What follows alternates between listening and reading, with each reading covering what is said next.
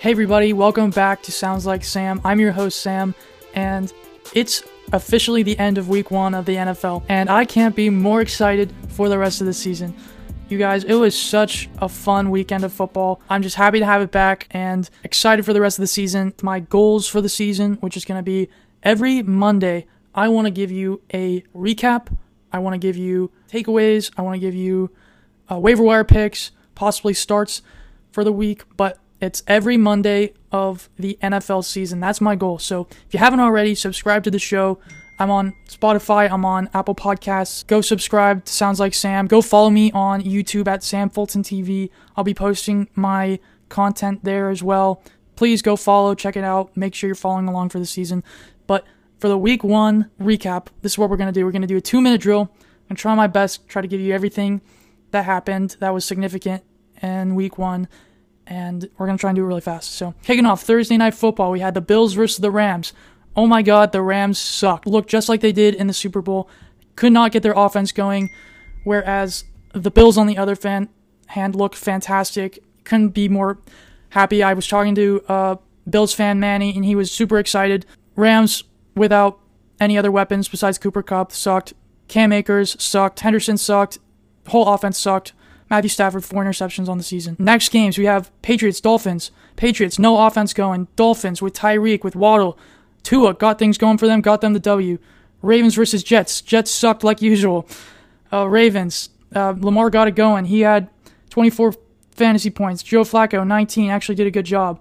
But the rest of the team, Michael Carter got 10 rushes for 60 yards. Hall got 23 yards. You drafted him. I don't know who you were listening to, but it wasn't me because I would have never told you to draft him because I don't trust the Jets, and I would not take anybody from that team. Next, we have Steelers-Bengals. If you watched that game, you know it was exciting. Let's go Steelers, baby.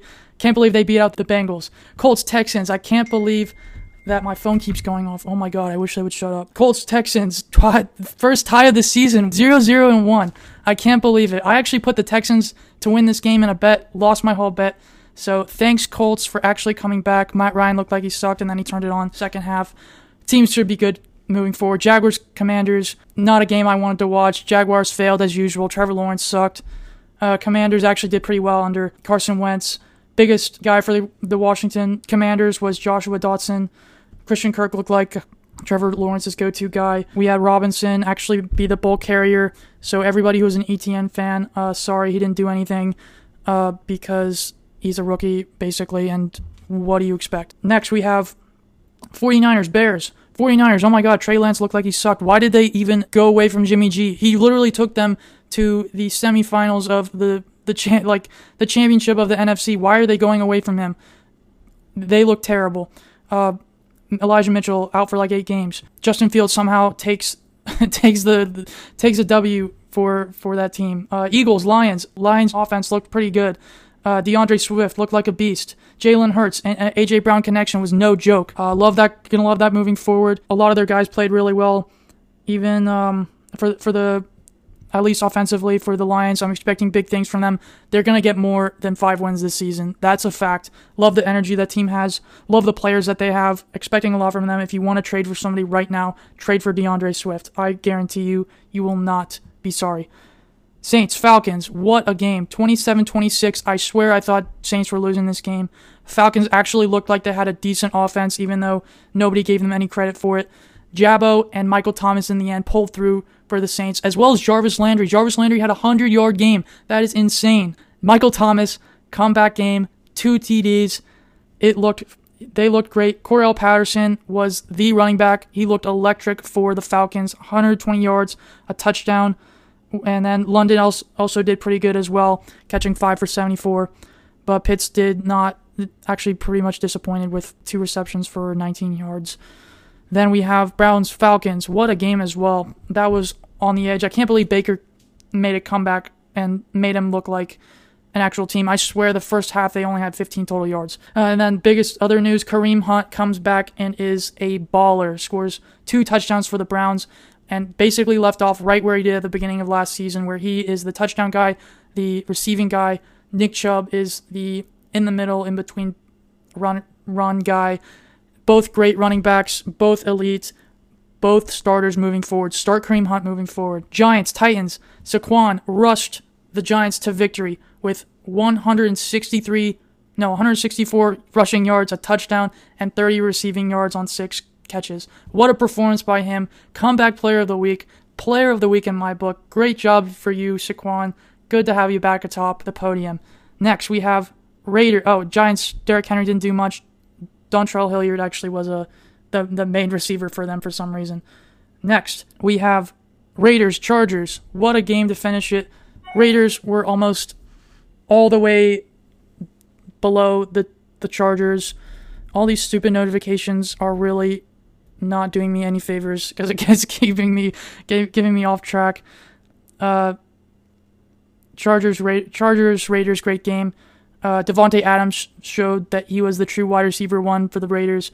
Justin Herbert looked great. The rest of the offense did not. Mike Williams did nothing. Allen did nothing. Eckler did nothing. I honestly am not surprised Eckler didn't do that much because if you look at his stats last season, he had like 19 touchdowns, which was like very touchdown dependent, and he only had like 200 yards and like 60 receptions. 200 rushes.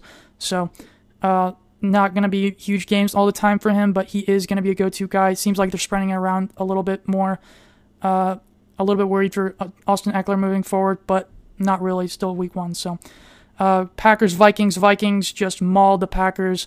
It turns out that you actually need wide receivers in the league to win games, and Devontae Adams on the Raiders had more total yards than the Packers passing game did, which is really, really funny. And then Chiefs, Cardinals, turns out don't need Patrick Mahomes didn't need Hill to win them games. Travis Kelce was enough to light them up. Edwards-Helaire actually looked really good off of 7 carries, but he was also huge in their passing game. 3 receptions, 32 yards, 2 touchdowns. Can't guarantee that every game. I would actually try to trade him away right now. Juju Smith-Schuster was the actual wide receiver one for them at 6 receptions, 79 yards. Patrick Mahomes did really good. 360 yards, passing 5 TDs. Maybe they play tougher opponents. They do worse, but we'll see. Buccaneers, Cowboys. Oh my God, that was a trash game. I turned it off at second half. It was so bad. It was I will give credit to Dallas defense. They were keeping the Buccaneers from scoring the entire game. In fact, it looks like they only scored 1 point, which doesn't make sense in the second half. And then the Cowboys scored 3 points the whole game. Cowboys sucked. Their offense looked terrible. Micah Parsons, I feel horrible for him because he's on such a terrible team. Steelers, go trade for him. That'd be awesome. And Tom Brady, it was really fun watching him get sacked, but he still got the W, so whatever. Broncos, Seahawks, game of tonight. Really enjoyed it. It was a fun game, even though I only watched the second half. What a buzzer beater game. I can't believe Russell Wilson got taken down in his former stadium by Geno Smith. Great job for Geno. Geno. That was the chant that was going on in the Seahawks stadium. 12th man really stepped up for them, and oh my God, that defense in the red zone for the Seahawks was elite. That was so good. Literally forced fumbled both Javonte Williams and Melvin Gordon on the goal line. What great stands. Great job, Seahawks. Seahawks fans, you should be really proud of your really young team, and I have high hopes for them going forward. I still believe in DK. Let's go. All right, so that was the week 1 recap. That went way too long. I'm going to have to edit a lot of stuff out there. But still, it was a really fun weekend. As you can see, best game I thought was actually Steelers versus the Bengals. What a crazy game. Minkah comes in the lat. Not only does he come in clutch to score him a pick 6 right off the bat from Joe Burrow's first throw, but he also saves the game by making by blocking the field goal last second to give them a chance in overtime, which they do. But man, was that a great game. Both Najee and TJ Watt, who are arguably the Pittsburgh's best players, were out for the remainder of the game. But man, Steelers players stepped up. I'm really proud of them. Moving forward, it's going to be tough offensively, but I'm really hoping that we find something, and hopefully we'll do a lot better against a lot poorer rush defenses. So here's my list of my comeback player tracker. We have Michael Thomas scoring 2 touchdowns for the Saints in the second half to give them the win over the Falcons. Great job. Christian McCaffrey, CMC, was an offensive starter. Firecracker for them. He scored them a touchdown, really lit them up. He had even though he only had 11 points. It was good to see him back.